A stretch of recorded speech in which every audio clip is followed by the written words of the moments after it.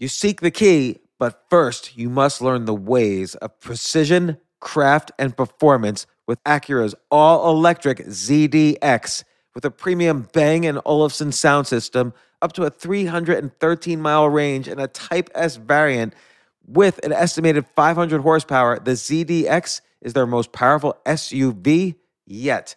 Unlock the energy when you visit Acura.com to order yours today. This isn't your average business podcast, and he's not your average host. This is I Will Make You a Millionaire, another episode helping someone reach their goal of making millions. With James Quandahl, we're talking about, and with Jay. Jay, you should stay on this one. Okay. We were talking about the interview with Bram Cohen, how that was difficult because even though I know a lot about crypto and I know I'm a computer science person by training, I really didn't understand a lot what he was saying. And every time I said anything, he was like, no, you're wrong. But I was right on offering him potential use cases for Chia. Like he was very excited about, for instance, the use case of Chia for tokenizing virtual money in esports and, stuff like that. So I understood what was going on. I've been able to describe it to other people. But just then so the question, so James, you asked the question, what do I do in interviews like that? When I don't know something, I don't know something. There's not much I could do. And Bram's entertaining just because he's so smart. And, as he admits, he's got a little bit of Asperger's. So it's, and it's a pleasure to see someone who's so on top of their game in any field, let alone crypto, which is such an exciting field right now. So the reason I asked this specifically was because I started recording episodes for the James Quandahl Show since we talked last. And I've got 5 episodes recorded now. Now I'm listening to these interviews with a different hat on to where I'm sitting there going, well, how would I interview this person? And since I've been interviewing different people now, I'm starting to realize based on their just like introvert, extrovert, or just based on their communication styles, these interviews are different. Actually, this is a good, interesting point. Let's go over like several different interviewing styles because this is a really important point for everyone. A good way to build rapport with somebody else is to ask questions to them and do it in such a natural way that you're sincerely curious and they become interested in you because you're interested in them and so on. So what I'm saying is everybody needs some degree of interviewing skills just to do business. Like, even when I was doing sales in my very first business in the 90s, I had to go into interview mode to really understand what they needed. And by the way, usually people don't know what they need. So they'll tell you what they need, and then you have to listen between the lines. What are they really saying? What do they really need? Let's just look at several different great interviewers, like famously great. Whether you like them or not is not the point. It's just different interviewing styles. So there's Howard Stern is one style. Larry King is another style. Joe Rogan is another style. And then for lack of anything, let's just take the podcast interview style, which is, like me or Tim Ferriss or, people who interview book writers and so on. And they're kind of like interviews in the classic sense. I don't know, like James, do you have a favorite one of those styles that you follow? Well, I did read Howard Stern's book. What I liked about it, his style in that was, it was just like very conversational. And he would kind of come back to the same question in different ways throughout the interview. And sometimes he would just kind of like shock someone. He'd be like, oh, you've got a pretty big house, right? Like you're pretty rich. And they'd be like, yeah, and like they'd be talking about something then that like they would never be talking about. First off, that's a great book. Here he comes again. This is like a guidebook to how to be a great interviewer. And inarguably, Howard Stern is one of the greatest interviewers ever, as demonstrated by his success. I was about to say sex because he's always has, particularly when he was starting out, he had so much sexual content. You would think that's why people tuned in, but that's not really the reason. The reason is because he is a great interviewer. Like you said, it almost seems like a conversation, and a lot of it is. And he's got, jokes prepared and people are handing him jokes and he's a funny guy, almost like a comedian himself. But again, very astute observation is that he'll ask a question. Sometimes he'll ask it in a shocking way. And the guy or woman will say, oh no, Howard, I don't want to talk about that. And Howard, no problem. Howard backs off. builds more rapport. He asks them like, hey, how'd you grow up? Did your parents beat you? Like whatever. And then he'll hit it that same question from another angle and then from another angle. And meanwhile, all the time he's building rapport. So either he catches them off guard and they finally answer, or they build such rapport. I've heard from guests, they completely forget they're being interviewed and they're just like talking to their best friend and they say the answer like to Jonah Hill. There was a Jonah Hill interview in there, and Howard keeps asking like, oh, when you started to hit it big, were you starting to have lots of sex in Hollywood? And Jonah's like, ah, man, Jonah's wearing his glasses. Oh man, I don't want to talk about that. But eventually he's like, yeah, he starts to break down. And your point of like, why is Howard Stern first start off asking it in a shocking way? Well, it's almost like the cognitive bias called the anchoring effect. So let's say your boss says, let's say you go into your boss for a pay raise, and your boss is like, okay, well, what do you want? And you say, oh, I want to make, $1 million a year. And you're making only like 50,000 a year or whatever. Not only, but that's a good salary too, but compared to $1 million.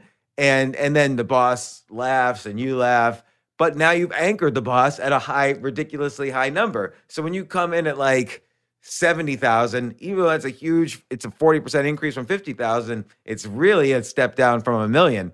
And so Howard Stern is using this bias, anchor bias, to this anchoring effect to anchor the interviewee. Oh, I'm going to ask these really hard, ridiculous questions to you, so you better be on your toes. And so later on, if he asks it in a milder way, people feel relief and they'll answer that like, yes, I'll answer this because I don't want to answer, even though they don't realize they're answering largely the same thing. Based on reading the book, it sounds like he puts in a lot of preparation hours before the interview where he knows everything about these people's backstory and everything about their life too. Everything. So he is a massive preparer. Of all the ones I mentioned, he is a massive preparer. So I've learned a lot from his interview style just by studying it for years and years, both as a listener and in particular. I've gone over that book like 2 or 3 times at least, and met some of those interviews many times just to study the interview style. And by the way, it's important to study these things. You have to think about them and study them. I've been interviewed on hundreds and hundreds of podcasts, and most podcasters are not good interviewers. They don't prepare enough, or they do prepare, and then they have canned questions like, what happened to you then? And then what happened to you? And they don't know how to ask follow-up questions. So they just go on to the next question that they had prepared. It's a hard skill like any other skill.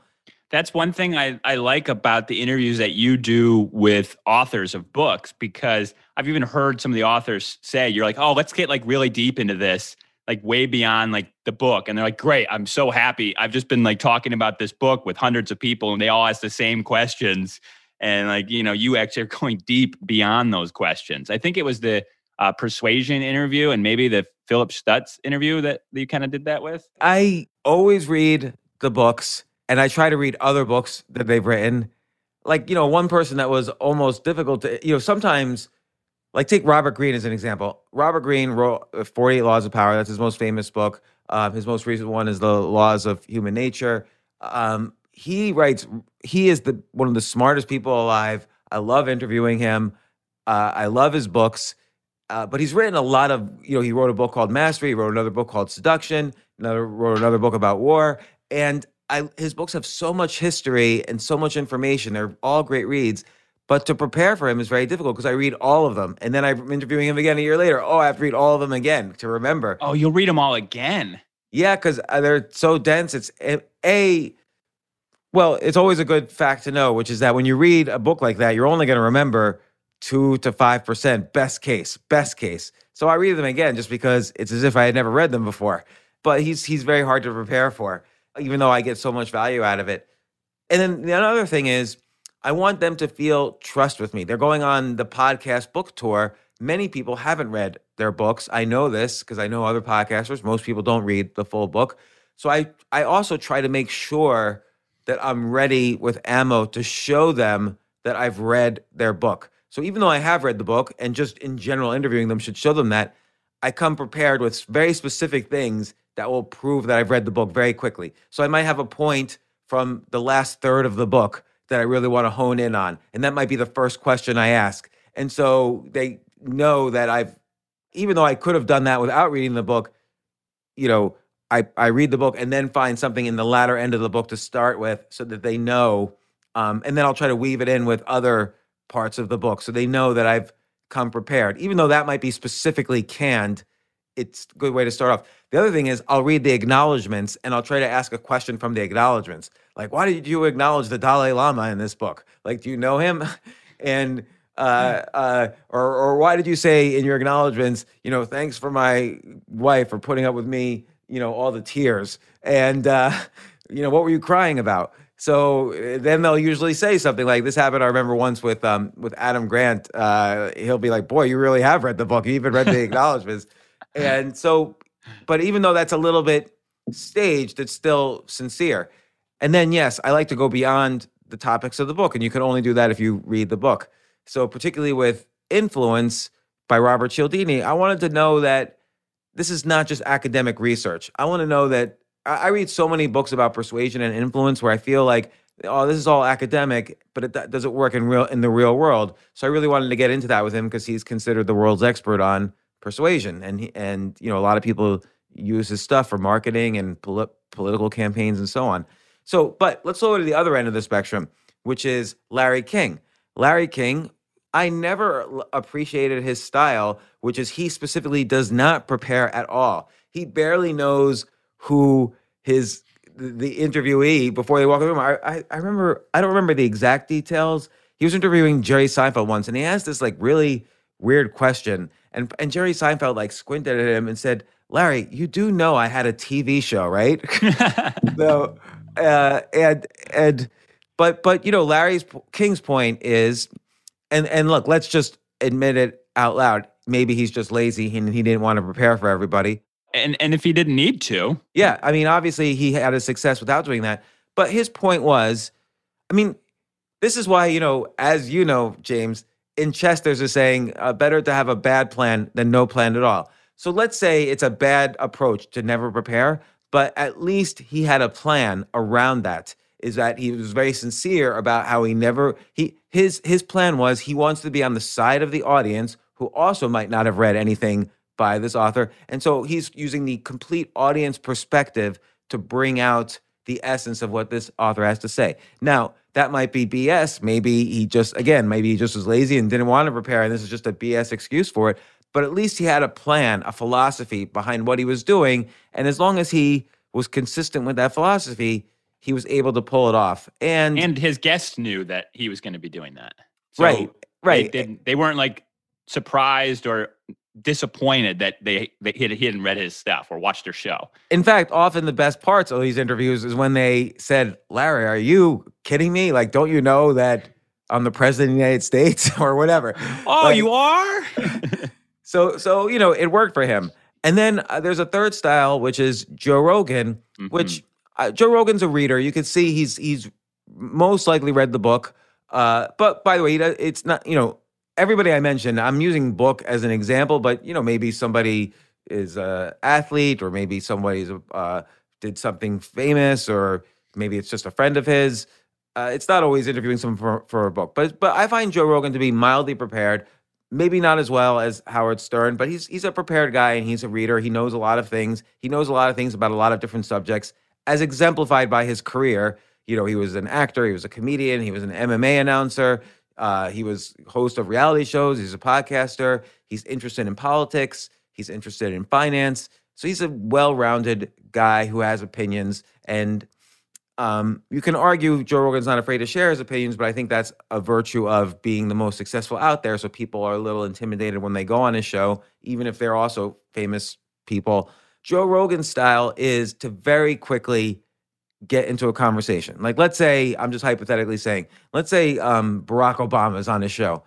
Joe Rogan might say something like, "Hey man, did you watch the Friends reunion on HBO last night? Like, what did you think of that?" Like, he'll just ask as if he was just hanging out with Barack Obama and nobody was listening.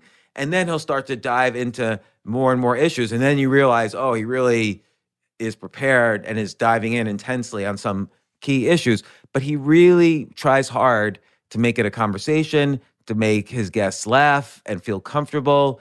He never wants them to feel uncomfortable. You very rarely see a situation where the guest is feeling uncomfortable and they feel so comfortable that they literally are willing to commit illegal acts on his show. Like Elon Musk smoking marijuana was, not that smoking marijuana in California is illegal, but if you're an executive of a company listed on the stock market, it is illegal.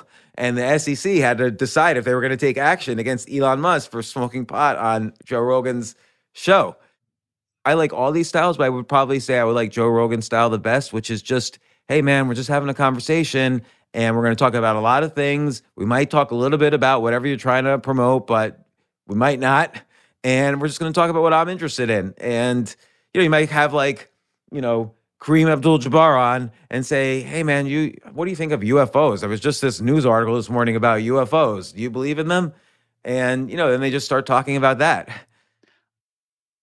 It doesn't seem like he does like a gotcha, like he's trying to catch him off guard. No, but none of these people do. Yeah. Well, Howard Stern might a little bit, but not really. None of these people do. You know why? Because they're not reporters. They're not lawyers. They're not trying to make a fool of somebody.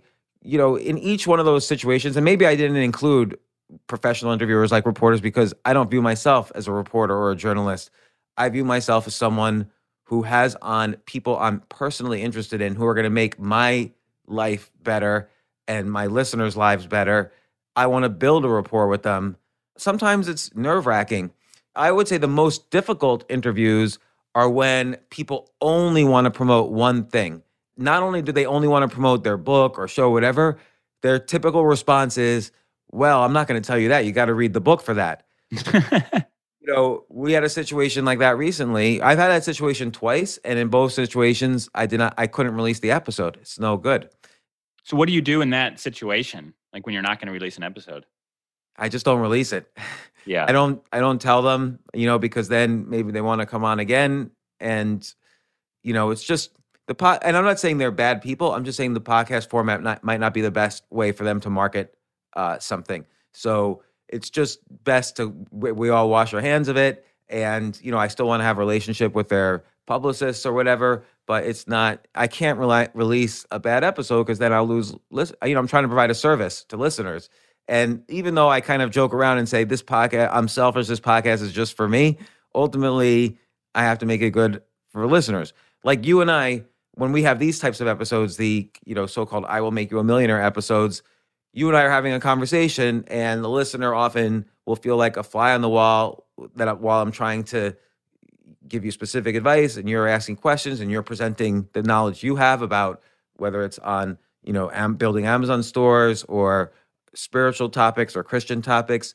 But at the end of the day, I'm also thinking in the back of my mind, the listener wants to hear some lessons in this. And so I structure our conversation sometimes in the form of, it'll feel like a conversation, but right now I'm very specifically giving a lesson about interviewing. And we've talked about interviewing before, so I like talking about this with you.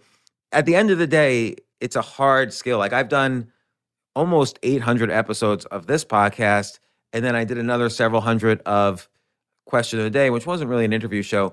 But I'm going to argue right now, I've done the very first podcast on the internet. So back in 1996, I did a project for HBO.com where every Wednesday night I'd go out in New York City at 3 a.m. and I would interview prostitutes, drug dealers, pimps, homeless people, whoever was out at 3 a.m. on a Wednesday night, which is an odd night to be out on Wednesday in the night. It's an odd night to be out at 3 a.m.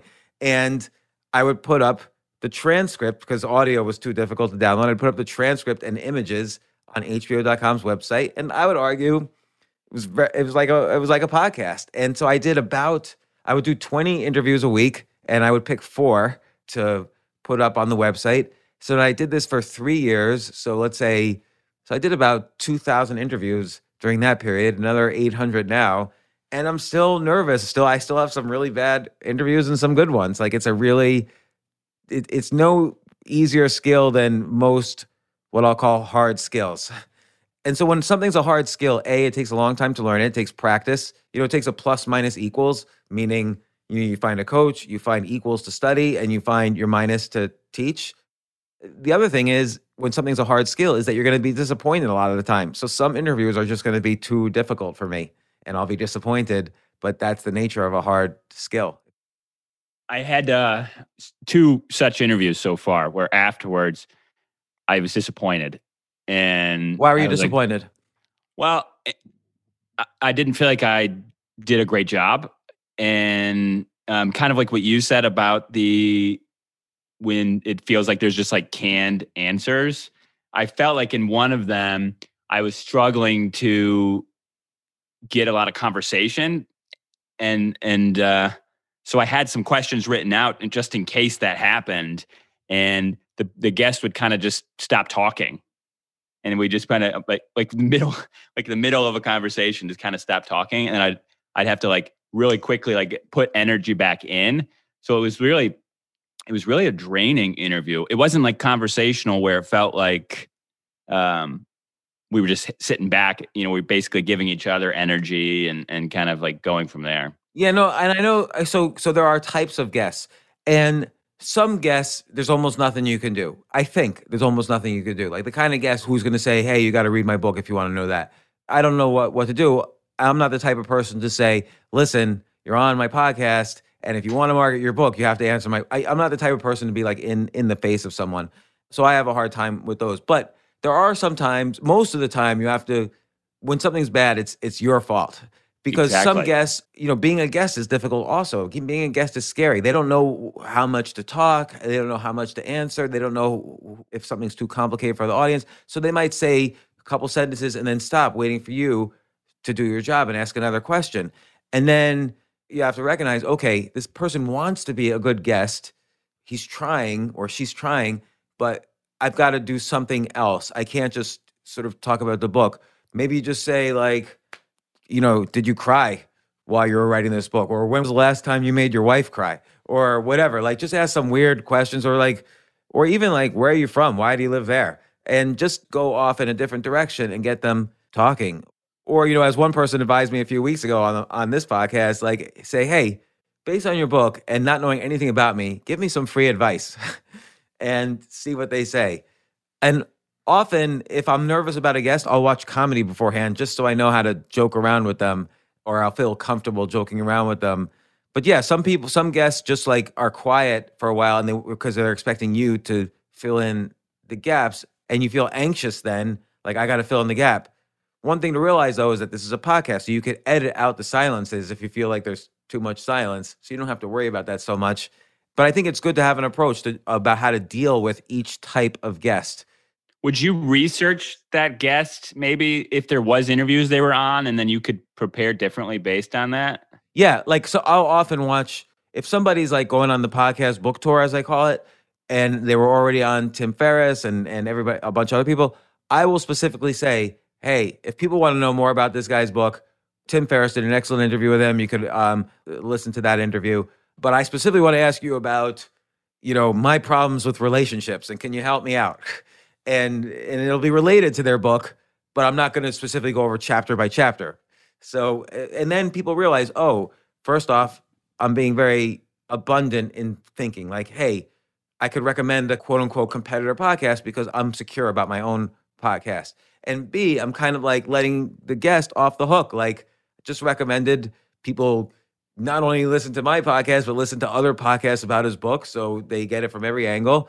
And now I'm going to give him a chance to use his expertise to really help me, which is I'm the stand-in for the audience. So he's really helping the audience because I'm going to ask a question that I think is on the audience's mind, actually. But you're right, though.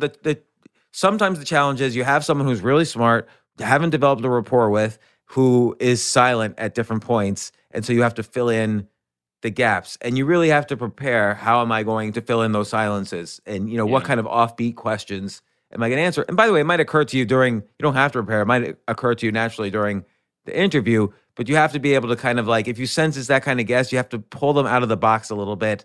I did this with Jordan Peterson. I asked him, hey, you've been on Joe Rogan, you've been on all these great podcasts. What advice could you give me as a podcaster? I could have asked him all about his book. Everybody already asked him about that. So I was like, listen, you're a psychologist. I have problems. Help me out. I have a lot of stress and anxiety. And, he gave great answers, which we then made an animated video out of. Oh, really? I haven't seen the video.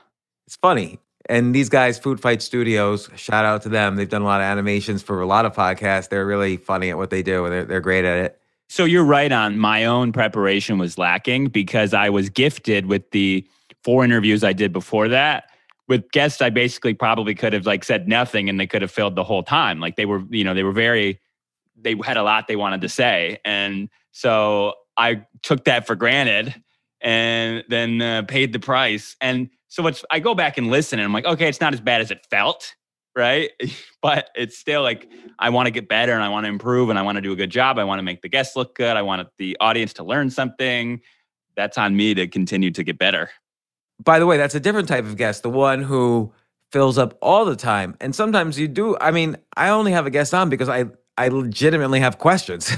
So I want to be able to ask my questions. And sometimes that's a very difficult guest as well, when you like them, you like what they're saying, but you just want to interrupt a little bit to ask your question. And it's hard. Sometimes they overrun you, and that's very difficult as well. You have to have a strategy for that. Like Tony Robbins was a little like that, great guy. We were talking about his book, Money, but he had his shtick. And so and he's very, he's a huge guy and he's like has a lot of energy. He was banging on the table. He's yelling. And I had to literally yell to stop 1 second. Why would Bill Clinton call the 36-year-old Tony Robbins for advice? And, he laughed and it kind of like shook him a little. He laughed and then answered. And we always got along in the podcast after that. I don't know. There's a lot of strategies for that. Sometimes you could like very sincerely, but in a nice way, disagree with him about something, or say, look, I'm conflicted about something. So this way, you're not playing gotcha. Like, but wouldn't you say blah blah blah?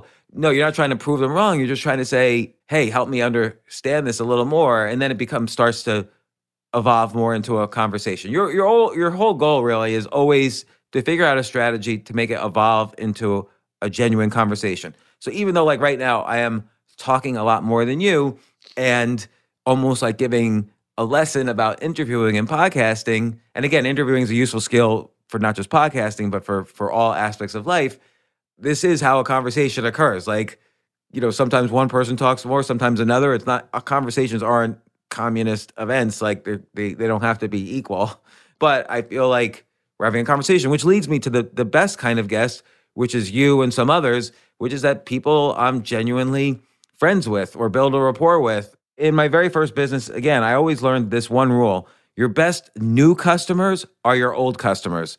So let's say Sony was a customer Sony was a customer that I did do this with. Sony was a customer for my first business. I made websites.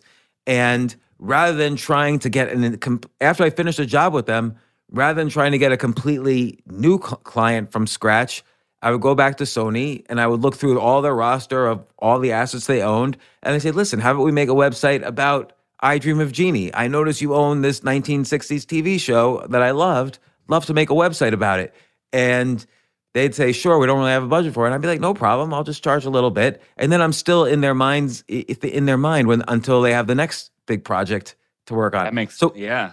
So for the podcast, my best downloaded episodes are always with people who have been on before that I have like great rapport with. I've had people on, 5 to 10 times or more, and they're just good guests because we get along and it's just like we're just hanging out, and it happens to be being recorded. But, and I'm always having in the back of my mind that we're not just talking about anything it's a podcast, but they don't need to think that way. It's up to me. I'm the podcaster. I really liked the episode you released with Dr. Brian Keating recently. It always just feels like you said, a fly on the wall, and you guys, who knows what you're going to talk about? Those are just the best because he's a super smart guy. I mean, he's really a genius. We have such a fun time talking, so we've got the rapport. Brian's like that. I have so many guests that are like that because you develop, after 800 episodes, you sort of know who's your go-to person where you're going to have a great episode. And they don't have to be on all the time. I have a stable of like 100 people that I like having on now. And I always try to find new ones anyway. But I really enjoy just having great, smart conversations that I could share with others. Because I think I have a perspective, other people have a perspective. And if you could get that out in just conversation, it's the best as opposed to an interview. Because I could read an interview with Jordan Peterson. I don't need to have one on my podcast. People could listen to an interview with Jordan Peterson anywhere, but they can only listen to a conversation with Jordan Peterson and me here. And I have a particular set of interests that I bring up in conversation. Other people, Joe Rogan has his set of interests. So that's when it becomes a unique podcast. Yeah.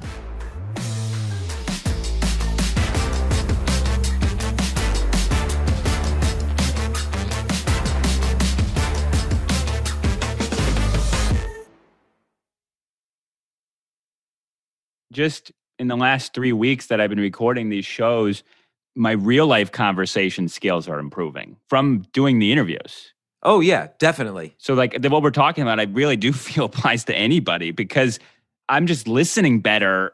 I'm learning how to file questions away in a conversation. Like, okay, I don't want to forget to ask this. Like, this is relevant, but I really want to hear more about this story versus like interrupting immediately because otherwise I'm going to forget, you know?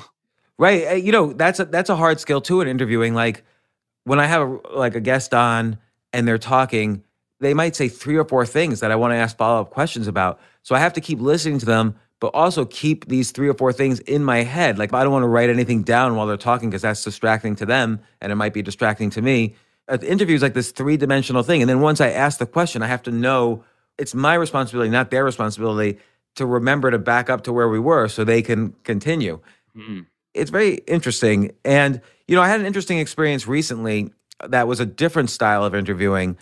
So I was working on this audiobook with Charlemagne and Audible, does Audible Original. So it was published by Audible. And so Charlemagne and I did this audiobook called We Got Answers. And he gathered together all these African-American leaders and politicians and entertainers and, thought leaders and so on. And I had to interview them about their experiences with racism. So there were 2 things that happened. One is I came up with all the questions, or I worked, Charlotte and I together worked, but we went back and forth 30 times with Audible as well on coming up with these questions. And I did an enormous amount of research about each person. But then I said to Charlotte, you don't need to use me to be the interviewer. You could do it or get someone else to do it. So they had someone else to do it. But they said, can you just do the first one? And so I did the first one and they realized, oh, this person's done 800 podcasts. That's why he's done so many podcasts. Like we can't really use anyone else right now. And, I was asking follow-up questions. I was doing my job and there really is a difference in skill sets between a good interviewer and someone maybe not so good. But the interview style was very different.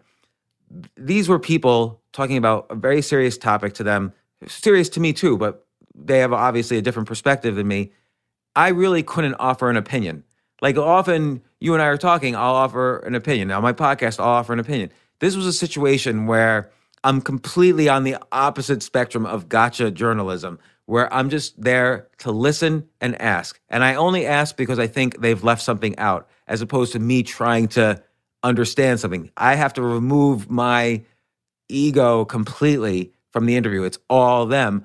I'm there, though, to make sure they don't leave out anything critical, which is so easy to do. That was a different style for me as well, which was a lot more about just listening very, very carefully. And it was a lot more than I do on the podcast, which is more of a conversation. So that was an interesting learning experience for me as well, like a lesson that I've been able to take into my real life and my podcast life and so on. It was a different level of listening. Mm-hmm. How's the podcast going? Well, I haven't released the episodes yet. And I think I had about 4 or 5 in the can before I released my first episode. How many think you'll have in the can? I have 5 in the can, and I'm going to release 4 I'm going to release 4 at one time when the show goes live. Yeah. And my plan is to do it next week on my birthday. And excellent. When's your birthday? July 17th.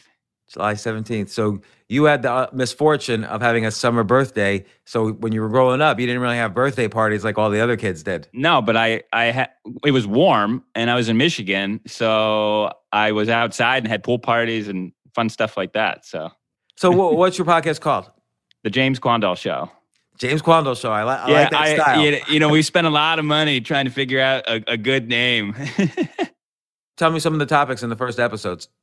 I've had some extremely interesting guests. My most recent episode I recorded was with America's Rabbi Daniel Lappin. he wrote a book called Thou Shalt Prosper, and it blew my mind. I actually picked this book up in Dave Ramsey's studio in April when I went to Nashville on vacation. I couldn't put it down, and it challenged my mindset about money and about business and about tithing and a whole bunch of other stuff. It was a complete shot in the dark to invite him on. I was shocked he said yes. I basically just sent an email. Oh my God, that's amazing. And said, I loved your book. I've got a show and I'd really like to talk about it. And it must have just been the right time, right place. And he said yes and had a fantastic conversation. And he said he wants to continue talking like on future interviews because there's a lot more that we left on the table. Yeah, that's the thing. Again, good guests are good future guests. So let's back up a second. Let's talk about everything. So we were going down two different angles, which was, your interest in spiritual thought and how it can improve life and how it could be, I don't want to say made secular, but how in the modern day, thinking spiritually is an important route to success and your ideas for others, and you're showing it. And then also you have this expertise on setting up Amazon stores. You're an Amazon ninja. And so we were thinking of either courses or newsletters or coaching or consulting or speaking or some other way you can, or software products, some other way you could monetize that. So let's see where those are, and let's maybe brainstorm on other things as well. Yeah. So last time we spoke, you were thinking of, we looked at, you had come up with table of contents ideas and book ideas for the spiritual thought stuff, and obviously for the podcast. How's it going? So podcast is good. The book, sort of the way that I'm doing these interviews, it's also helping with the book, because the book that we talked about was the Spiritual Disciplines for Entrepreneurs. And these folks most of them are entrepreneurs. And so through these interviews, I'm getting, just like we did with Dave Kirpin on the show, I'm getting kind of to the meat of the spiritual disciplines that they practice that helps them to be successful entrepreneurs. And so that's building the book. You do 10 of those even, or 20, whatever you want to do. Get the transcripts, you edit them, you slap a cover on it, you write an intro for each chapter, or you write an intro for the overall book, you put in exercises, things like that, and boom, you have, the 10 noble truths for entrepreneurs. I make this too hard. Like in my head, it has to be like this Mount Everest masterpiece that takes me 20 years to complete. Why do you think that? Because a lot of people think that way, and I used to think that way. I don't know why. Maybe so that way I don't have to actually ever do it. Okay, that's one way, one reason, and that's a valid reason. That could be the reason. Another is... And I'm afraid? Yeah.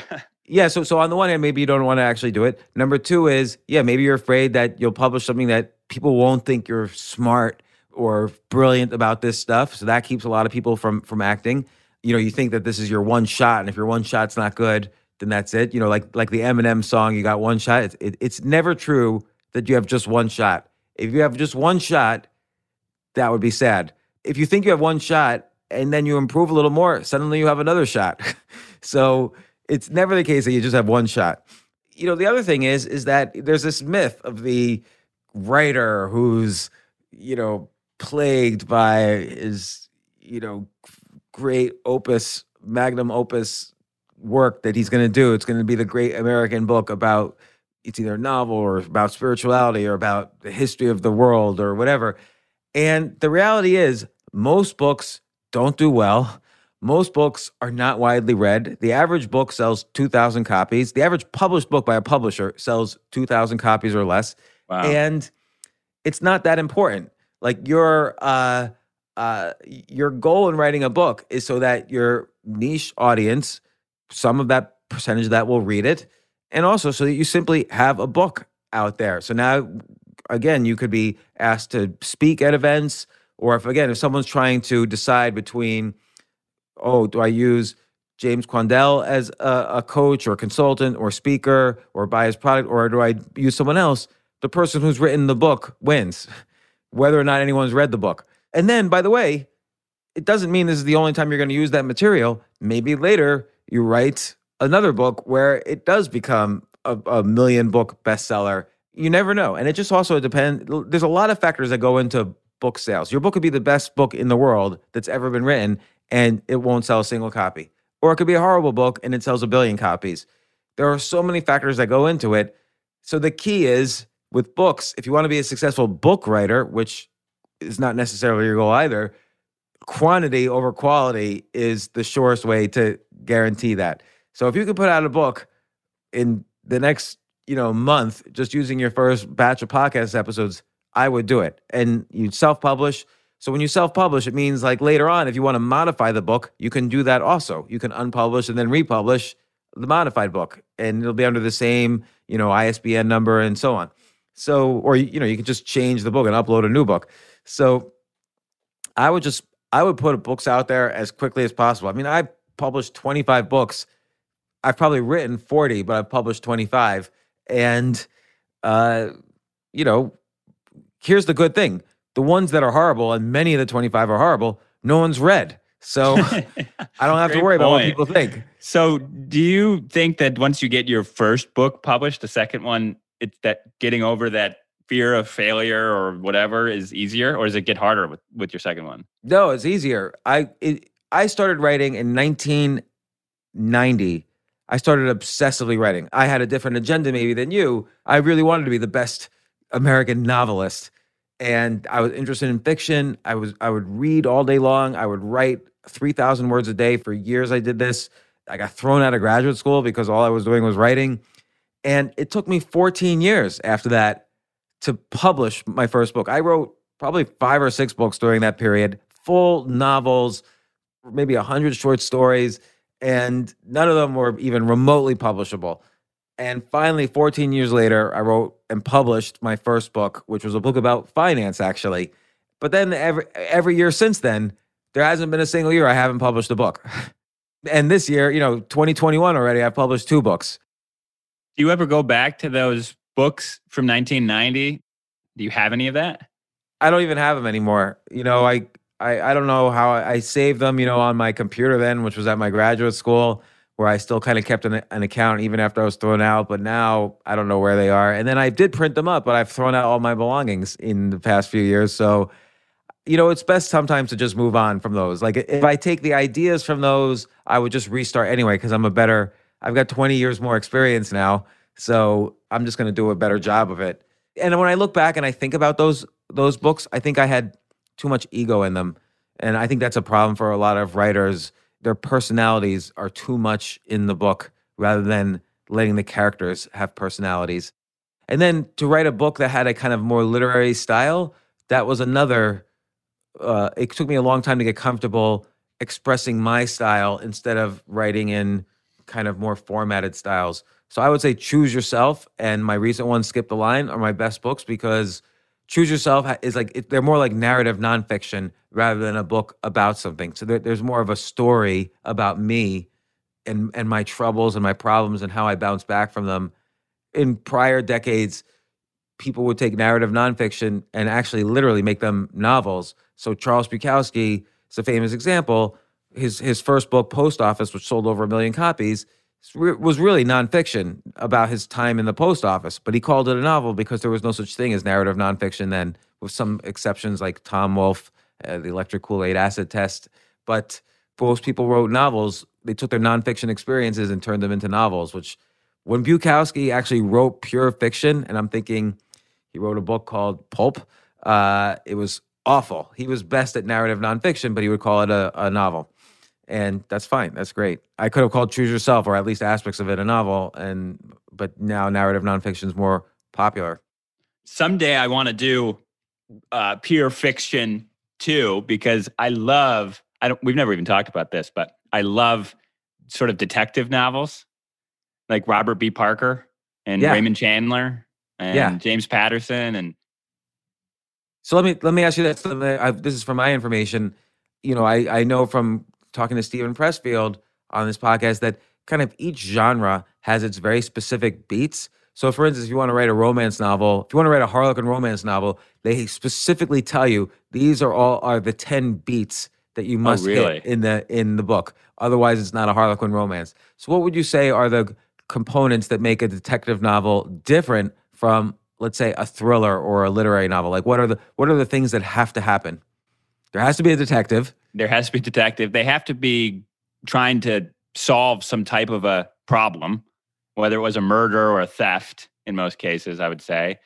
A lot of times it seems like they have a colored past. Like they weren't always on a straight and narrow. Like they've came from a background that maybe makes them look at the world in a much different way. And sometimes these people were criminals, so they know how a criminal thinks. They almost always have a code of conduct. And because they're sometimes having to break the law to solve a crime, they have this code of conduct, whatever it is, that supersedes any rules or laws. My favorite is Spencer, and they just made a Netflix show about it. Robert B. Parker created the Spencer character, and it is super, super good. He is a Boston detective. He was a cop, and he got thrown out. But he has this code of conduct of how he treats people. He'll kill people. He's murdered many, many people throughout the series, but he still has like this code of conduct and honor and of how he lives his life. But he murders people. So you'd be like, well, what kind of code of conduct is it, really? Tell me the author again. I'm going to buy it right now. Robert B. Parker. He was heavily influenced by a guy named Raymond Chandler. Yeah. By the way, talk about quantity. I'm looking at a book. This is book 50 of 50 in the Spencer series. Yeah. So what's interesting about the Spencer series is I would start it with number 1 in the Spencer series. But when he died in 2010, he was asked before that, like, what do you want to happen with your character when you die? And he's like, I don't really care. I'll be dead. And so it's continued on, and someone else took over the writing of those books. And so I really liked all the ones that were written by him. I did not like as much the series as it continued on. The characters were similar, but you could just feel that something was different. It wasn't the same. So I just bought number 1, and it's the Godwolf manuscript. Right. And so the interesting thing here is, and this is a very important point, actually, about whether it's business or entertainment. So famous institution hires our Spencer to recover a rare stolen manuscript. Okay, what does that remind you of?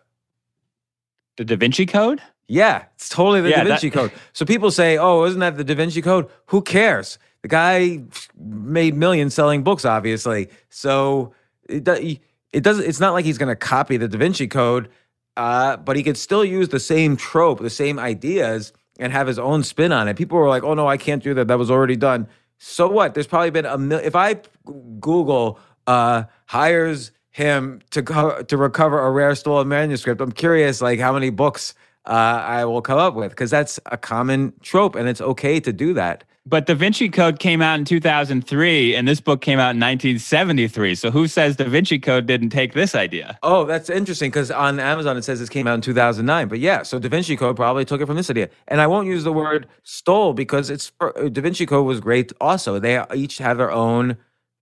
What's really cool about I'm selling this series more. What I really like about it is that the first one came out in 1973, and I think the last one that he did, like early 2000. And so you get to see the city of Boston change through the books as he's writing them. Because like he wrote like 1 book a year for the entire time that he was writing. He infuses, like in your interviews, he infuses the book with what he likes. He must love cooking and he must love wine, because he'll describe these recipes like buckwheat pancakes in the novel. That is so interesting. Sometimes I'll be reading and I'll tell my wife, like, hey, can we have buckwheat pancakes tonight? Like, Robert B. Parker just described it in the book and it sounded so good, and we should have them. By the way, so I did Google hires him to recover a rare stolen manuscript, and one thing that comes up is The High Window, a 1942 novel written by Raymond Chandler, featuring the detective Philip Marlowe. And it's not a manuscript, but it's a missing brasher doubloon, a rare and valuable coin. And so hires Marlowe to recover it. Yeah, and he did give credit on his books that he was influenced heavily by Raymond Chandler. Yeah, I'm sure. And that's good too. Like, everybody's got their influences.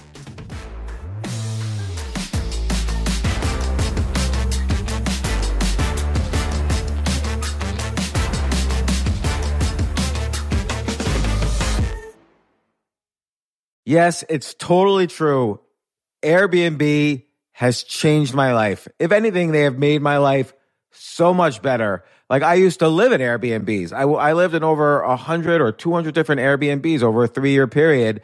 And I loved it. I became a really good guest of Airbnbs and I got to know lots of hosts. So when I initially owned a house, of course, the first thing I thought was, I'm going to turn my house into an Airbnb because I travel a lot. So why leave my house unused when I can make a side income by letting others Airbnb my house or come to stay in my house as guests? And having my own Airbnb or being a host for Airbnb has allowed me to do just that. And I've met other hosts. I've actually spoken at Airbnb's host conference. I think it was in 2017.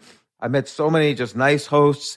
It's a great community. And I love, turning my own home into an Airbnb. Like I'm traveling to Austin next month.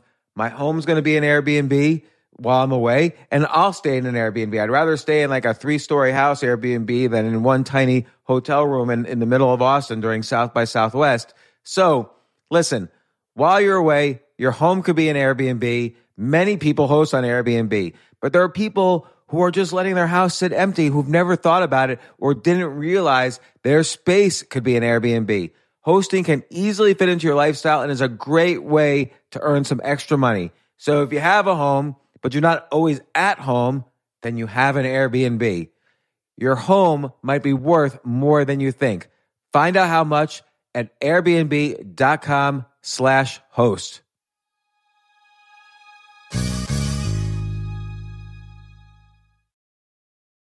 I remember last year I was asked to go speak at the Norway Business Summit, and I was so excited because side by side with the Business Summit was the Norway Chess Summit, where I would get to see in person Magnus Carlsen, the best chess player ever, playing chess. But it was 4 plane rides, like to get to the city that ultimately I would go to. So I really did not want to fly for 14 hours, and they were willing to pay for everything for me. So I at first class. So I didn't want to fly for 14 hours and not be first class. So I had to hurry up and get on the phone immediately to get those first class tickets to a chess tournament in Norway. And listen, this is just like when, you have to know when you want the best of anything, you have to act quickly or someone else will get it instead. And I did not want those seats to fill up. So it's like if you're hiring for your business, you want to find the most talented people for your open roles before the competition scoops them up. I just was talking to a friend this morning where he was trying to decide between some programmers and he waited a little too long, and both the programmers he was interviewing took other jobs, like great jobs. So, what's the best way then to hire the best as quickly as possible? ZipRecruiter. ZipRecruiter finds qualified candidates fast. And right now, you could try it for free at ZipRecruiter.com/James. Just try it and see. You'll find out. So ZipRecruiter's powerful matching technology takes center stage to identify the top talent for your roles. Immediately after you post your job, ZipRecruiter's smart technology starts showing you qualified people for it. And I know this because one time I signed up as an potential employee on ZipRecruiter, and I got nonstop. Even though obviously I wasn't looking for a job, I love what I do, but I just wanted to see what would happen because they were a sponsor of my podcast. And the most interesting jobs would pop up in my emails like, hey, you're qualified for this or that. And so it's interesting to see. So just go there and try it. Try ZipRecruiter.com/James. Amp up your hiring performance. Now, this is more for if you're hiring, but amp up your hiring performance with ZipRecruiter and find the best fast. See why 4 out of 5 employers who post on ZipRecruiter get a quality candidate within the first day. Just go to this exclusive web address right now to try ZipRecruiter for free. ZipRecruiter.com/James. Again, that's ZipRecruiter.com/James. ZipRecruiter, the smartest way to hire.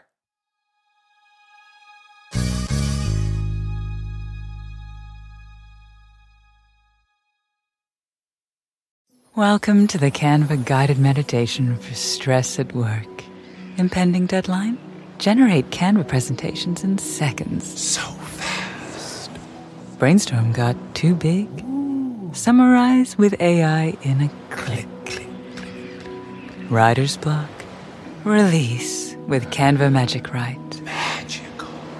Stress less and save time at canva.com. Designed for work. So speaking of Robert Cialdini, he wrote the book Influence. So the first time he came on my podcast, I gave him a book as a gift called Influence, same title as his book. And it was about poets who often deny being influenced by other poets. But we all stand on the backs of the greats to build the next generation of writers, poets, podcasters, businessmen, and so on. Yeah, how can you say if you were inspired by another thing or not? Like music, for example. I mean, if you don't know where that scale came from in that song that you're writing. I mean, it could have came from something else. You hear that happen all the time. Yeah, or look, just like detective novels, I ask, think about it, music. If you think of a blues song is blues because there are 4 chords that every blues song has, with some exceptions, but and a rock song has other chords. And, the Beatles were originally a skiffle band. So they were influenced by this whole genre that doesn't exist anymore called skiffle. And then they morphed into rock. The Rolling Stones, all of their first hits were covers of the Chicago blues scene. And only several years later, they started writing their own original songs, which were kind of, Chicago blues meets rock. And of course, rap music, hip hop music is known for sampling songs from every genre. I think music is very inspirational in that you don't have to have the original idea. It's a collection of ideas plus you. I think that's really important for business too. Okay, was Amazon the first online bookstore? I have no idea, but it certainly wasn't the first online music store. It certainly wasn't the first online clothing store. It wasn't the first online place to do your cyber storage. Google wasn't the first search engine. Facebook wasn't the first social network. I once started a business where I don't know why I didn't do competitive research. I started building this business. It was called Stock Picker. It was in 2007. And about halfway through finishing the software, I realized I already had 4 competitors that had fully launched that were doing, there was nothing I was adding to what they were doing. And I got depressed for a day until I realized, look, I studied the backgrounds of all these people who started these other companies. And I realized, hey, I've got a different perspective. I know more about what I'm doing than any of these people are. I could figure out what their motives were, and it was different from mine.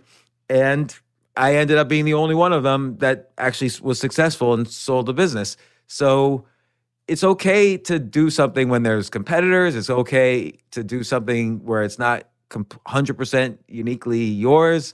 It sounds like it would actually be harder to go first because then you have to make it all from scratch. But if there's someone who went before you that proved the model, or you can find what their opportunities are, and then you can go and plug those holes with your product. Absolutely. In fact, if you're the first, chances are you're going to fail. Because what if you make something that nobody else needs? I know if I made a phone and then I threw in a virtual reality headset on top of it, okay, at the very least, everyone can use the phone. And guess what? You could also now go do virtual reality. I'm making that up, but or a phone that if I put it next to my heart, it tells me if I have heart disease or not. That would be, think of a phone plus one unique thing. It's going to be 99.9% a phone, and then I've got the one unique thing. Yeah. This is why literary fiction, as good as some literary novels are, literary fiction sells much fewer copies than genre fiction. You're trying to make something from scratch when it might be great, but it might not be. And people like detective novels. So that's why I asked, what are the beats of a detective novel? Okay, I might have my own ideas about a detective novel, but if I'm a good writer and I stick with these beats, I'm 95% of the way there of writing a decent detective novel. Yeah. And I think a decent detective novel needs some type of a closure by the end of the book of the original case. I don't know. Most of the time when I'm reading a detective novel, it's I want to read it in 1 or 2 nights or 3 nights at most, and I want to move on to the next crime. There could be something that goes between all the books or multiple books, but the main crime should be solved in one book. I remember reading also, what's the difference between a thriller novel and a mystery? And then in a thriller novel, often the protagonist or the main guy who's trying to solve the thriller is at some point in the book, his or her life is completely at the mercy of the enemy. Like, or he'll die. And that's kind of the climax. Whereas in a mystery, it's more like there's, you think somebody did it, but then it turns out somebody else did it. Like there's usually that twist in a detective novel or mystery.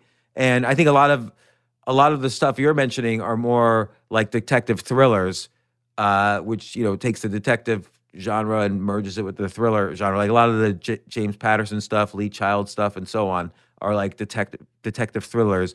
Whereas a lot of Agatha Christie stuff, it's not like Hercule Poirot might die at the hands of his enemy. He's just trying to like solve a crime, and he goes down one path, but then there's a twist and there's another path to go down. My other favorite detective series is by Henning Mankell.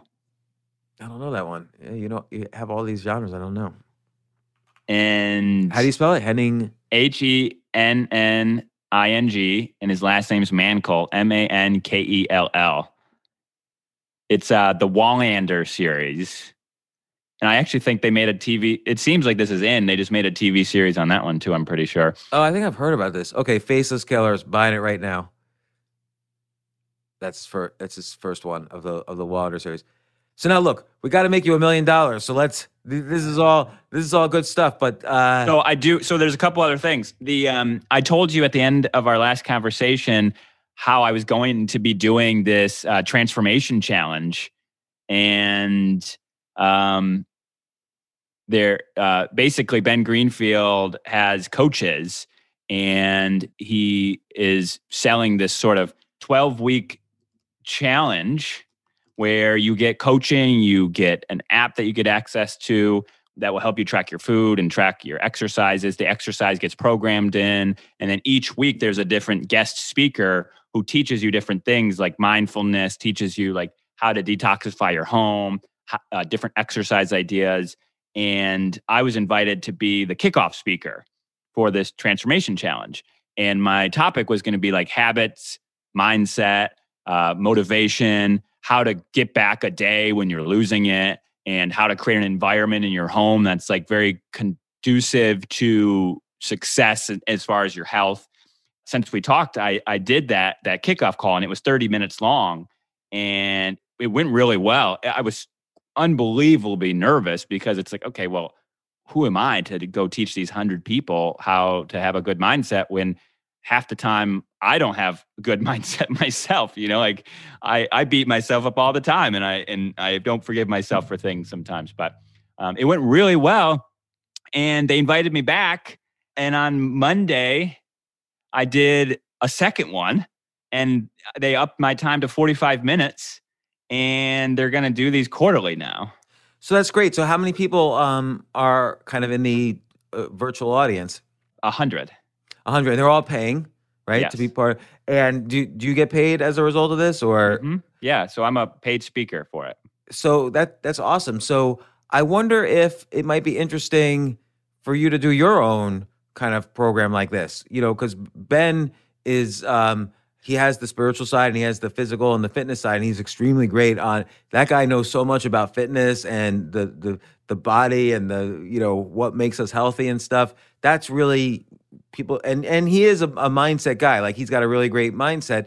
You have a different type of mindset approach. I wonder if this is something, you could do that with a different twist. Like maybe, it's more about, you make a course, it's more about, habits for well-being as opposed to habits for, physical, perfect physical condition or.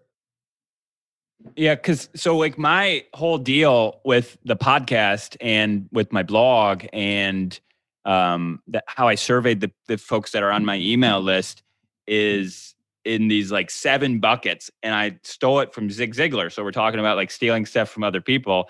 He came up with this idea called the Wheel of Life, and it was 7 buckets that if you could you didn't have to be amazing at any of these 7 buckets, but if you just got okay at these 7 buckets, you would have a pretty good balanced life. And so the first thing I did was I sent a survey out to the Wiseman Wednesday followers on my blog, and like just ask like, hey, here's the 7 buckets. Which of these are your opportunities? And the 2 lowest buckets that they had was fitness and friends. And so social/physical health. And so I invited people onto the show to talk about those things. And I had a really good value proposition of why they should come on my show, because one of the people I brought on was Dr. John Deloney, and he is one of Dave Ramsey's personalities, and he's on the Dave Ramsey show. And I was like, hey, I interviewed my audience and they said they need help with friendship. Like, you talk about friendship with Dave all the time. Like, are you willing to come on and like help them with how to make friends, keep friends, and be a good friend? Yeah, I'd listen to that. That's sort of my shtick with this coaching idea, is like those 7 buckets. Like, you don't have to be amazing in any of them. Most people probably are good at 1 or 2 of them. Just there's some of them that they kind of prioritize. Like, you see the really, really fit guys, but then their career is in shambles, or someone's career is like 10 out of 10, but then their family life is really, really bad. Like, there's these like huge gaps usually from the best to the worst in their 7 buckets. But if you can just get them all to be like in the middle, you can live a really, really good life. And that's a really great point, and it's really important. And my argument is, if any of these buckets are not doing well, you're probably not doing well. Yeah. So did you pull up the buckets? Yeah. So it's business, career, finances, health, family and friends, romance, personal growth, fun and recreation, physical environment. And maybe there's more, I don't know, but that's the one I'm seeing in this one wheel right here. Yeah. But my whole point here is, if your family and friends life is not going well, your business life is not going to go well. If your health is not going well, your fun and recreation is not going to go well. So like you say, but if you're in the middle of all these, you probably have a pretty good life. And so, one thing that's good is, why don't you create maybe a book, but I'm thinking now a course, and you just call it, Zig Ziglar's Wheel of Life. Maximizing Zig Ziglar's Wheel of Life in your life. Or I don't know, we'd have to come up with a better title, but I would even borrow off of the Zig Ziglar brand. Yeah. Because I didn't know about this before you said it, but I know who Zig Ziglar is. I know a lot of people worship the guy's stuff.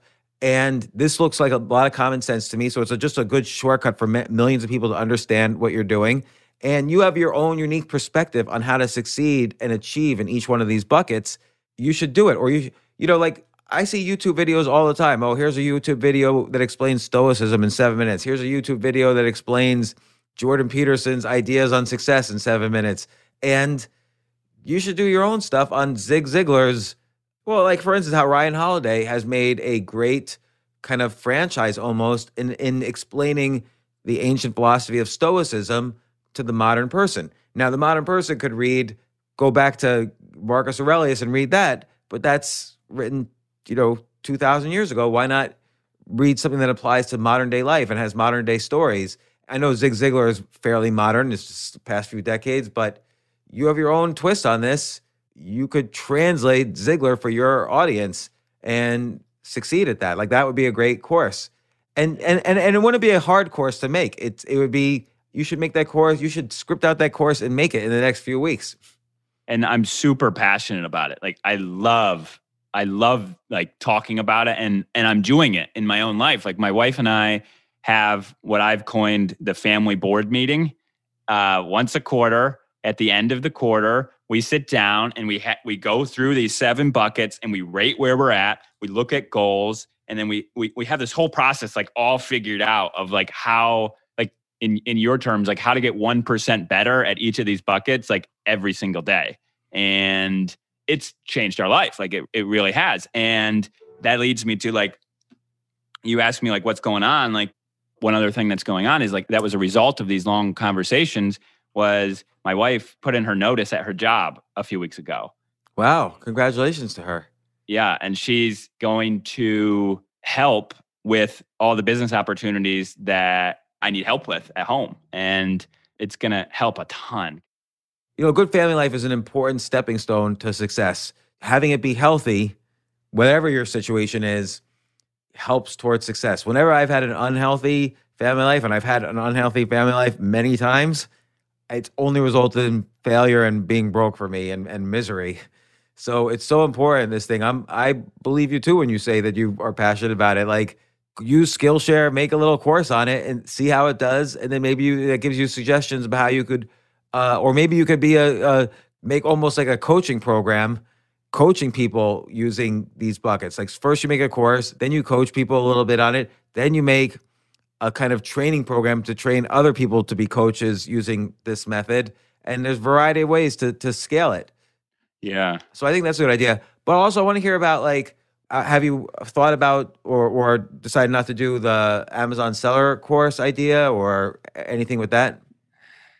So I started building it. I started recording, and my heart just wasn't in it. That's fine. It just, it just didn't feel like, I don't know. It just felt like I couldn't think of what I could really add differently than what was already out there. Yeah, and nobody should do something they don't want to do.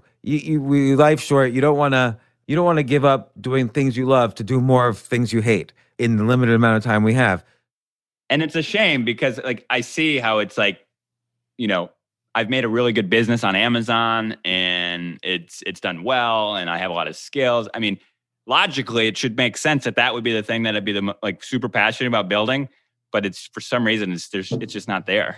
But like with everything going remote, right? I mean, and again, pandemic with all the vaccinations, people are starting to go out to stores again, and yet we're going to keep our habits now of shopping more remotely and virtually than we used to. It does seem like there's something there. Like I would think about, other than a course or a newsletter or whatever, what are other things that could potentially help stores that are struggling, mom and pop stores that are struggling? What are ways to help them get online? Because I'm seeing this in many cities, for instance. People have stopped going to the mom and pop stores because they haven't gone in the past year and they got used to buying on Amazon. How can you help the average mom, or how can you make money helping the average mom and pop store make more money using Amazon? Because most of them don't have Amazon seller stores. Like, is there some software that could be made? Now, you might not make it, but you could spec it out and a software person can make it. Is there software that could be made to help people quickly set up their Amazon seller store? Is there an Amazon seller store that could kind of be an umbrella for other Amazon seller stores? So you could make an Amazon seller store and then put everyone's mom and pop stores inside yours. Yeah, that's a great, like a wholesale type deal. Yeah. Yeah, something like that. If Amazon allows that, I don't know what Amazon's they do. Yeah, there are. are brands that they basically buy a company's products and it's wholesale. They buy them and they resell them under their brand name. Right. So let's say I was like a mom and pop, hardware store. I don't know how to get out. I've been running my family's hardware business for 50 years. I don't know what to do on Amazon. Again, is there software where a mom and pop sort of person could just easily set up their store with one click, or, just upload their pictures of their products and boom, it's set up? Because I found it to be very difficult to set up an Amazon seller store. So that means there must be some software solution also to help me do it better that doesn't currently exist. Yeah, it is difficult because I was setting up a new account while I was making the course. That was sort of the first step, was to get a new account that I could launch from scratch. So then I would be building a real brand. It is twice as hard to do that than it was when I first launched my first brand. It's gotten even more difficult, like because of the verification process. Like they want to make sure that only legitimate companies and people are on there. Yeah, and then also, why should it just be Amazon? Why can't I sell also on? How do I get set up on Pinterest, Etsy, and all these other platforms for selling that appeal to different audiences? Like, there's got to be. Could there be one piece of software that with one click I'm on every possible platform, or I'm on like 20 of the 30 possible platforms? So, just like brainstorm a little bit more. Like, this is an idealist thing. Is there a problem you could solve that could help a lot of people?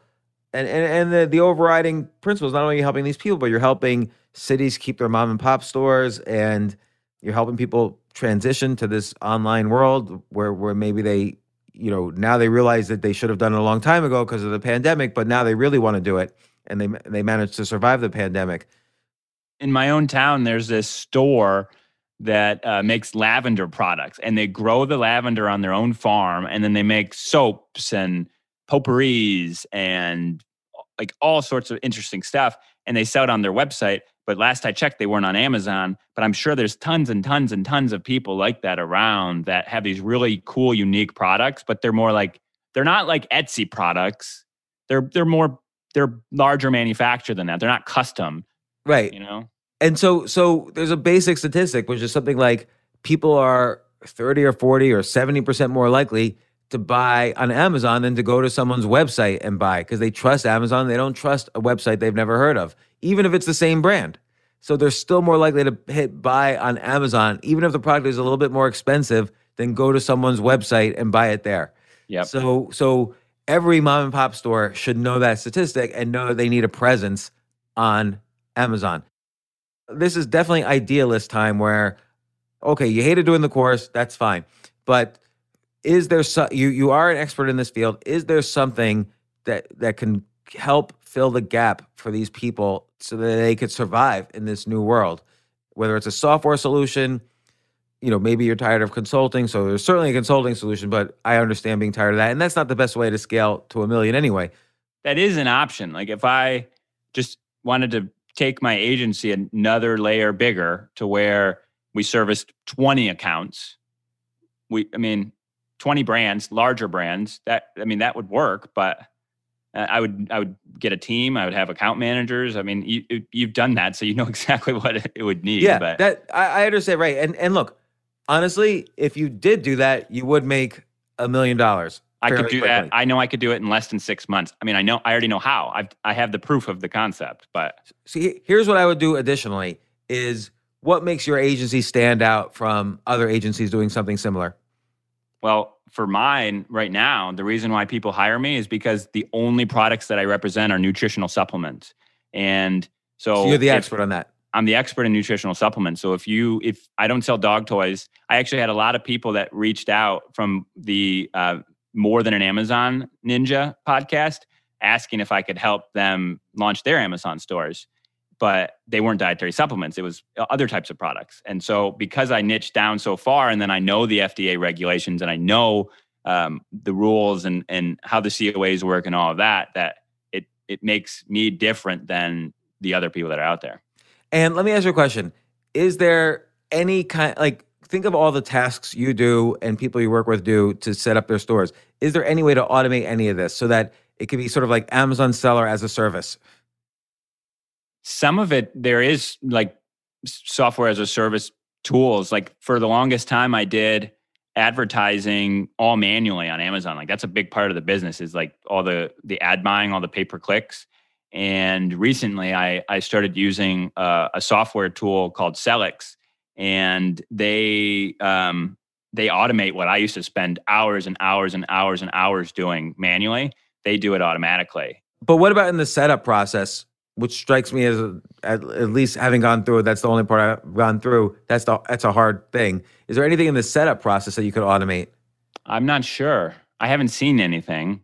I would come up with ideas that could make your agency a little bit unique. So you could call yourself Amazon Seller Setup as a Service, and that's infinitely scalable if some company is interested in your company. So that this way you're not just an agency, you also have some software thing. It might be just as simple as, okay, first you go to a screen where, you have to check all these requirements, and then it fills out Amazon forms or whatever to make sure you've fit all their nutritional supplement requirements. And then there's a way to upload all the different nutritional supplements, all the dietary information, and so on. Just like some simple front end so that the stores themselves can do most of the work. And then you do kind of like the final step of launching them all on Amazon.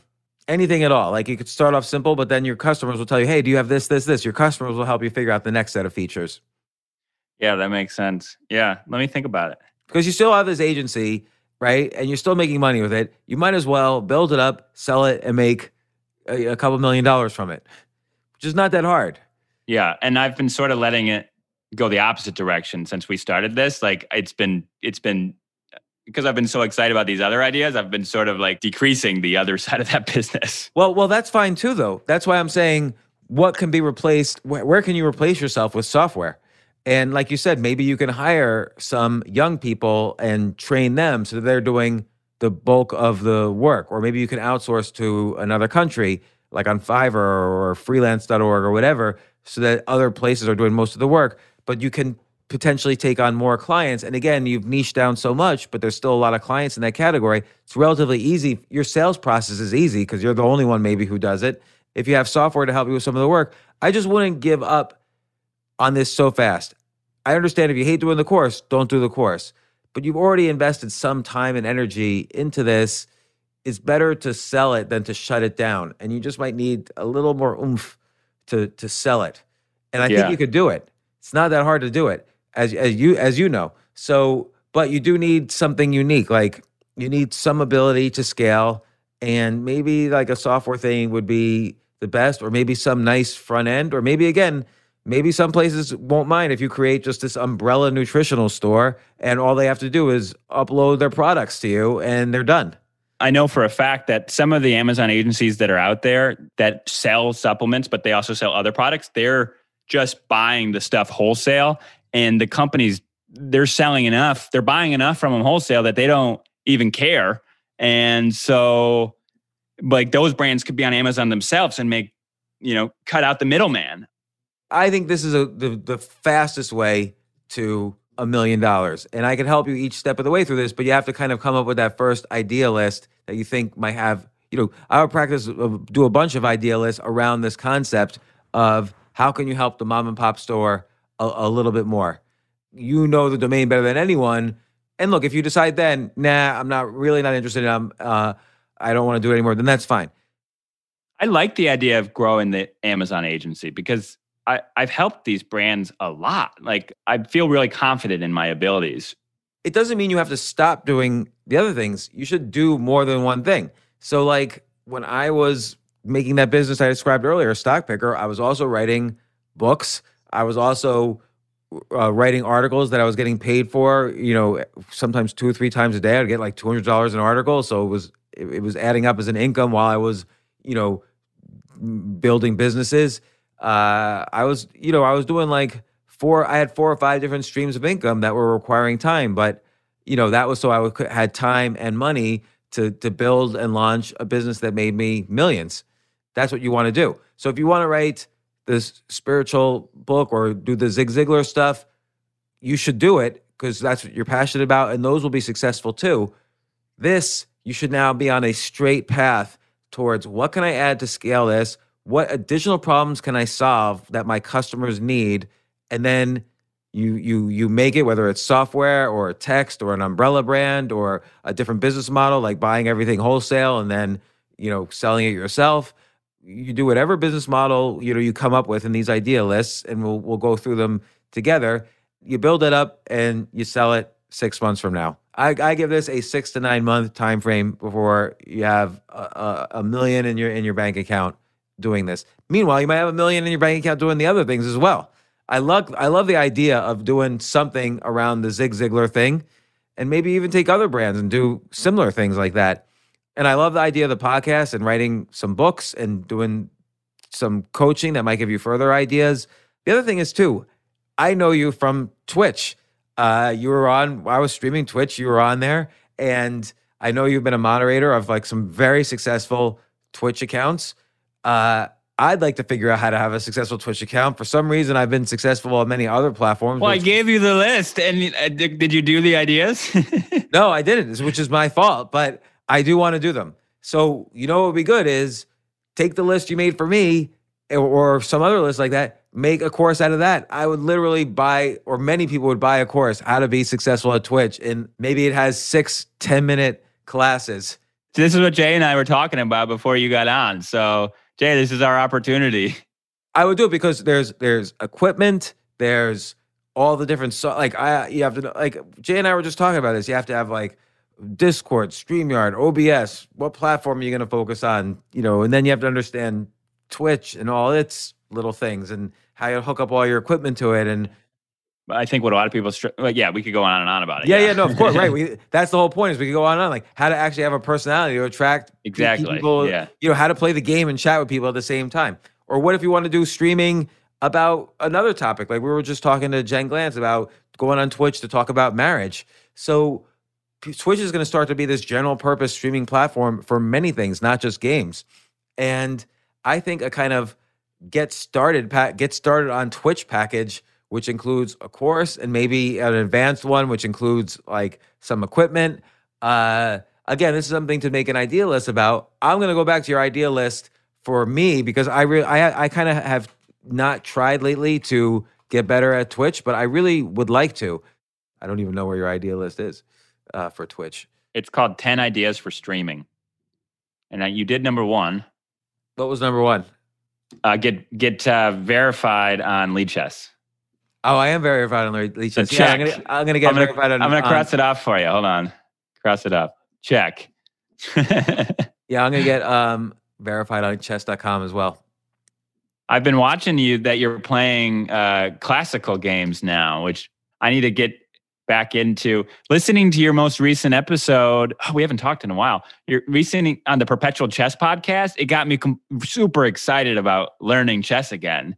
Oh, okay. Hey, that's cool. That's it's been fascinating to me because it's made me realize a lot of things about just adult improvement in general, not just about chess, but about anything. That was an idea that I had that I wanted to give to you, was like some type of it could be chess related, it could be not chess related, or it could start as chess related, but it seems like this niche, this adult improver niche, or even in chess, is like people are like, what books should you read? What courses should you take? What podcasts should you listen to? How should you play? Like a whole study regimen that could be packaged up and sold for adult improvers. I think there's a lot of them out there, and they have money, and they just need to know what direction to go into. This is all good advice. Everything we're talking about here could make a lot of money. But between now and the next 2 sessions that we have, we should really figure out what are the 3 different ways you're going to all together make $1 million. We have some thoughts about 2 of them. I think you have some expertise in this Twitch streaming, adult improvement stuff. You've seen it in action. You've been a moderator of successful Twitch accounts. This is a field of expertise that you have that you clearly enjoy, and you have something to offer there. And I'm a person who has a problem that needs solving in this area, and you could help me. And there should be some scalable way you could help me. I mean, how many Twitch streamers are there? There's 9.36 million active streamers. Okay, so I think you have an audience. For not all of them are successful, but all of them would like to be successful. And that's active streamers. So think of how many quit because they couldn't get anyone to come watch them. Right. Like I'm probably not considered an active streamer because it's been months since I've actively streamed. So you've got an audience and you're an expert. I feel like you should, and you enjoy it. This is like all the criteria is, what's that philosophy? I've done a podcast on it, but now I'm forgetting it. Ikigai. It's the Japanese secret for having a purposeful life. And it's usually you see these circles. So I'm gonna look at these circles, and I bet you this. So there's these big circles of what you love, what the world needs, what you could be paid for, and what you're good at. So you clearly love helping people Twitch stream, particularly on chess, but maybe in other fields. But for instance, there's the just chatting section of Twitch, which could be about spiritual concepts or Zig Ziglar's concepts or about Amazon selling or whatever. Then there's what the world needs. Again, adult improvement, or the world needs. Everybody wants to feel relevant, and Twitch is good for that. What you can be paid for, clearly that's not in question. And what you're good at, well, that's not in question either. You're good at it. So Ikigai, your Ikigai, kind of satisfies all the intersection of all these, and it suggests doing something relating to what we were just talking about. Now, does it fit the Amazon seller stuff? You don't necessarily love it, but the world needs it. You can be paid for it, and you're good at it. And I do love many parts of it. I really do. I just think what I would need to do is find a way to not do the parts of it I don't like and have someone else do that.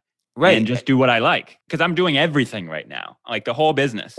Right. And you don't need to do that because so much help can be either automated or paid for cheaply. Like you just have, and then also your business model, the business model of an agency may be right, maybe partly right, or maybe wrong. So this is where idealists come in and you start brainstorming. Is what software is needed? What are other solutions that these people could have to get their stuff online? Like, what are other ways for me to do what I do, but either automated or outsourced or whatever, or there are tools you can hand to people where they could do it on their own. Maybe all you need to do is kind of package up all the software and sell that software package. so white label every piece of software out there as your own brand and sell the package. Or I don't know, there's a million things. Or again, do the umbrella brand and where you buy up or people kind of sell through your brand and you just take like a percentage fee or you charge them once to be in your Amazon store or whatever. So I think there's, and then the Zig Ziglar stuff, I think that also, or a spiritual thought or a Christian thought, this also fits your ikigai. And you kind of have to, I think it has to you have to figure out the different ways you can be paid for it, because that's unclear a little bit, although clearly you are being paid for it. So there's evidence, like the stuff you're doing for Ben, who's a great guy. Everybody should listen to his podcast. Amazing human being. There's some ways you can be paid for it, but you have to figure out if you can be paid enough for it. Clearly the world needs this type of stuff. That's why people are excited about what you're doing and you're being asked back. You're good at it. You love it. So this fits the ikigai. Yeah. And it's interesting. I like the what you love circle intersected with the what you are good at circle is passion. And the what you love circle intersected with the what the world needs circle is mission. And the what you can be paid for circle intersected with the what you are good at circle suggests profession. So, and again, the intersection of all these things is your ikigai. So, which is your kind of, is something that's purposeful that you can make money for and you could potentially scale and make a lot of money. And they had a good book on this too. Yeah, I think I did a podcast around that book, or at least I was thinking about it, but maybe I didn't do it. I don't know. Jay, did we ever do a podcast about this? I forget. I didn't think so.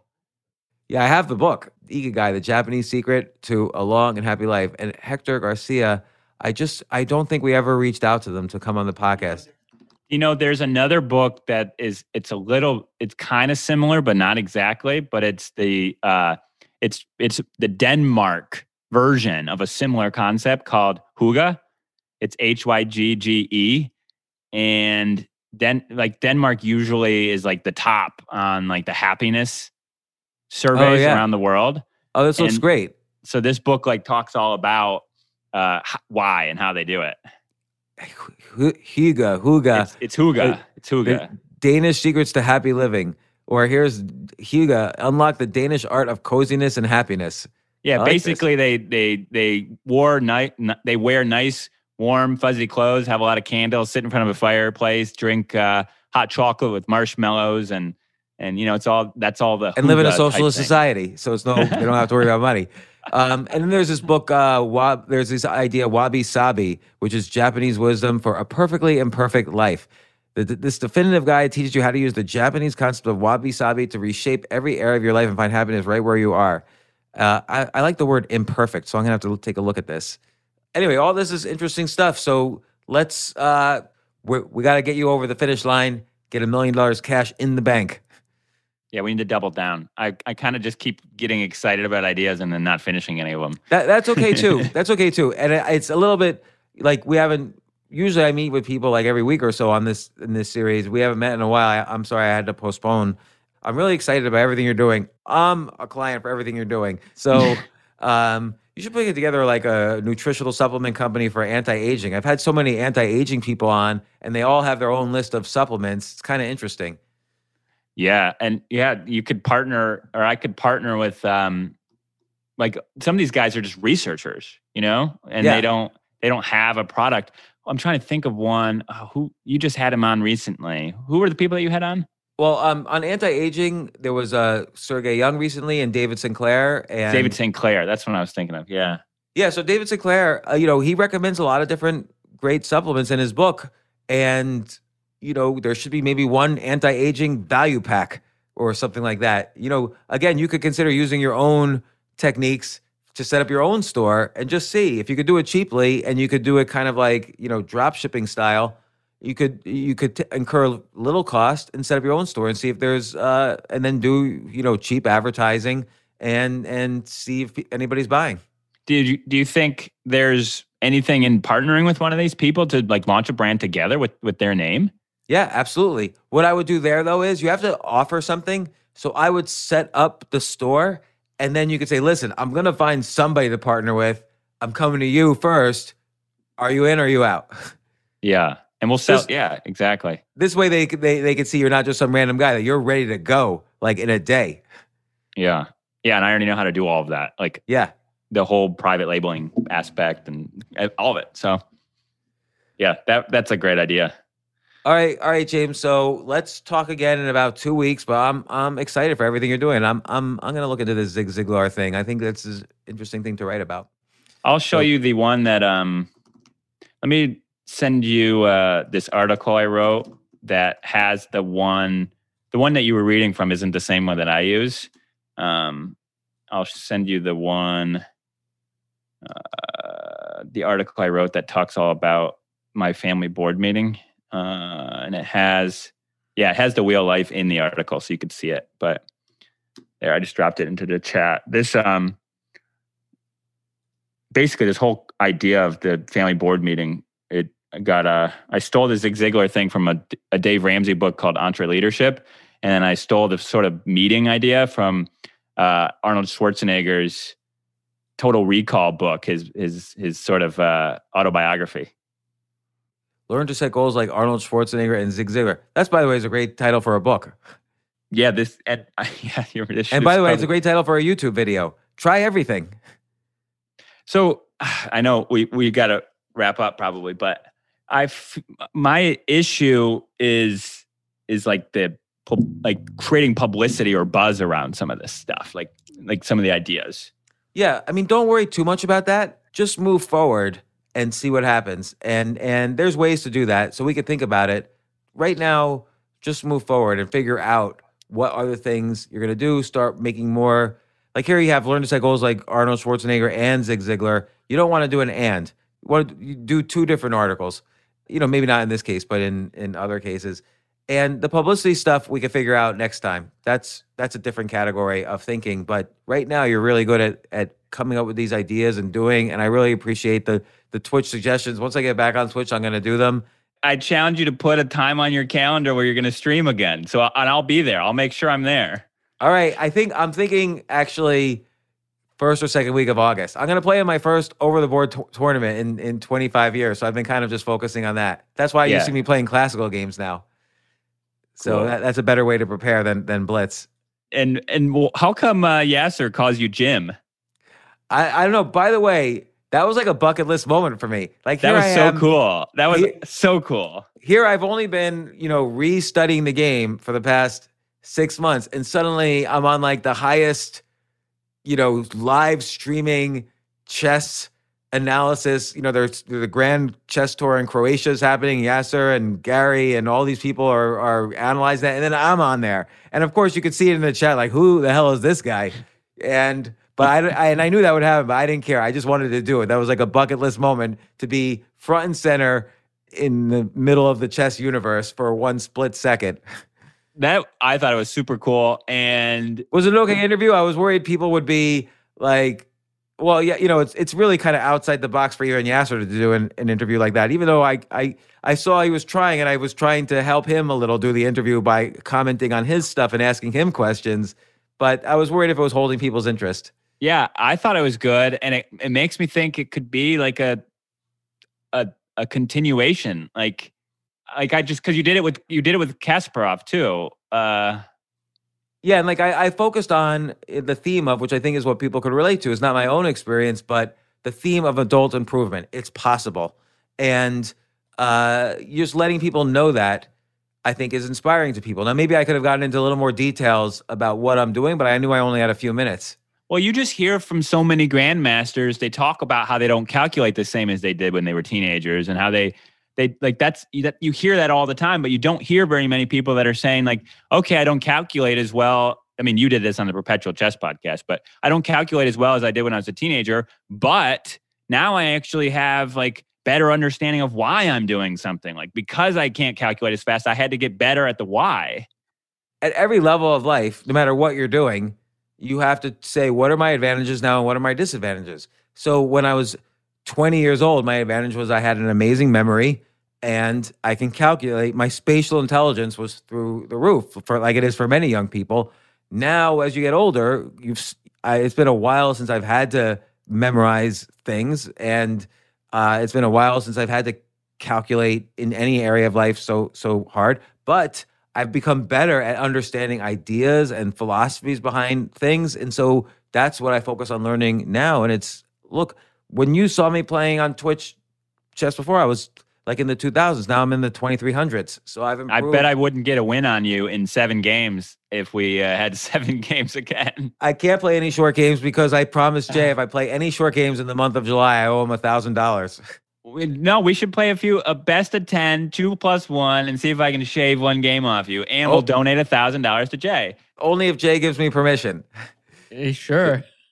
But all right, let's talk later. Thank you so much, James. Thanks, Jay. And I will talk to you guys soon.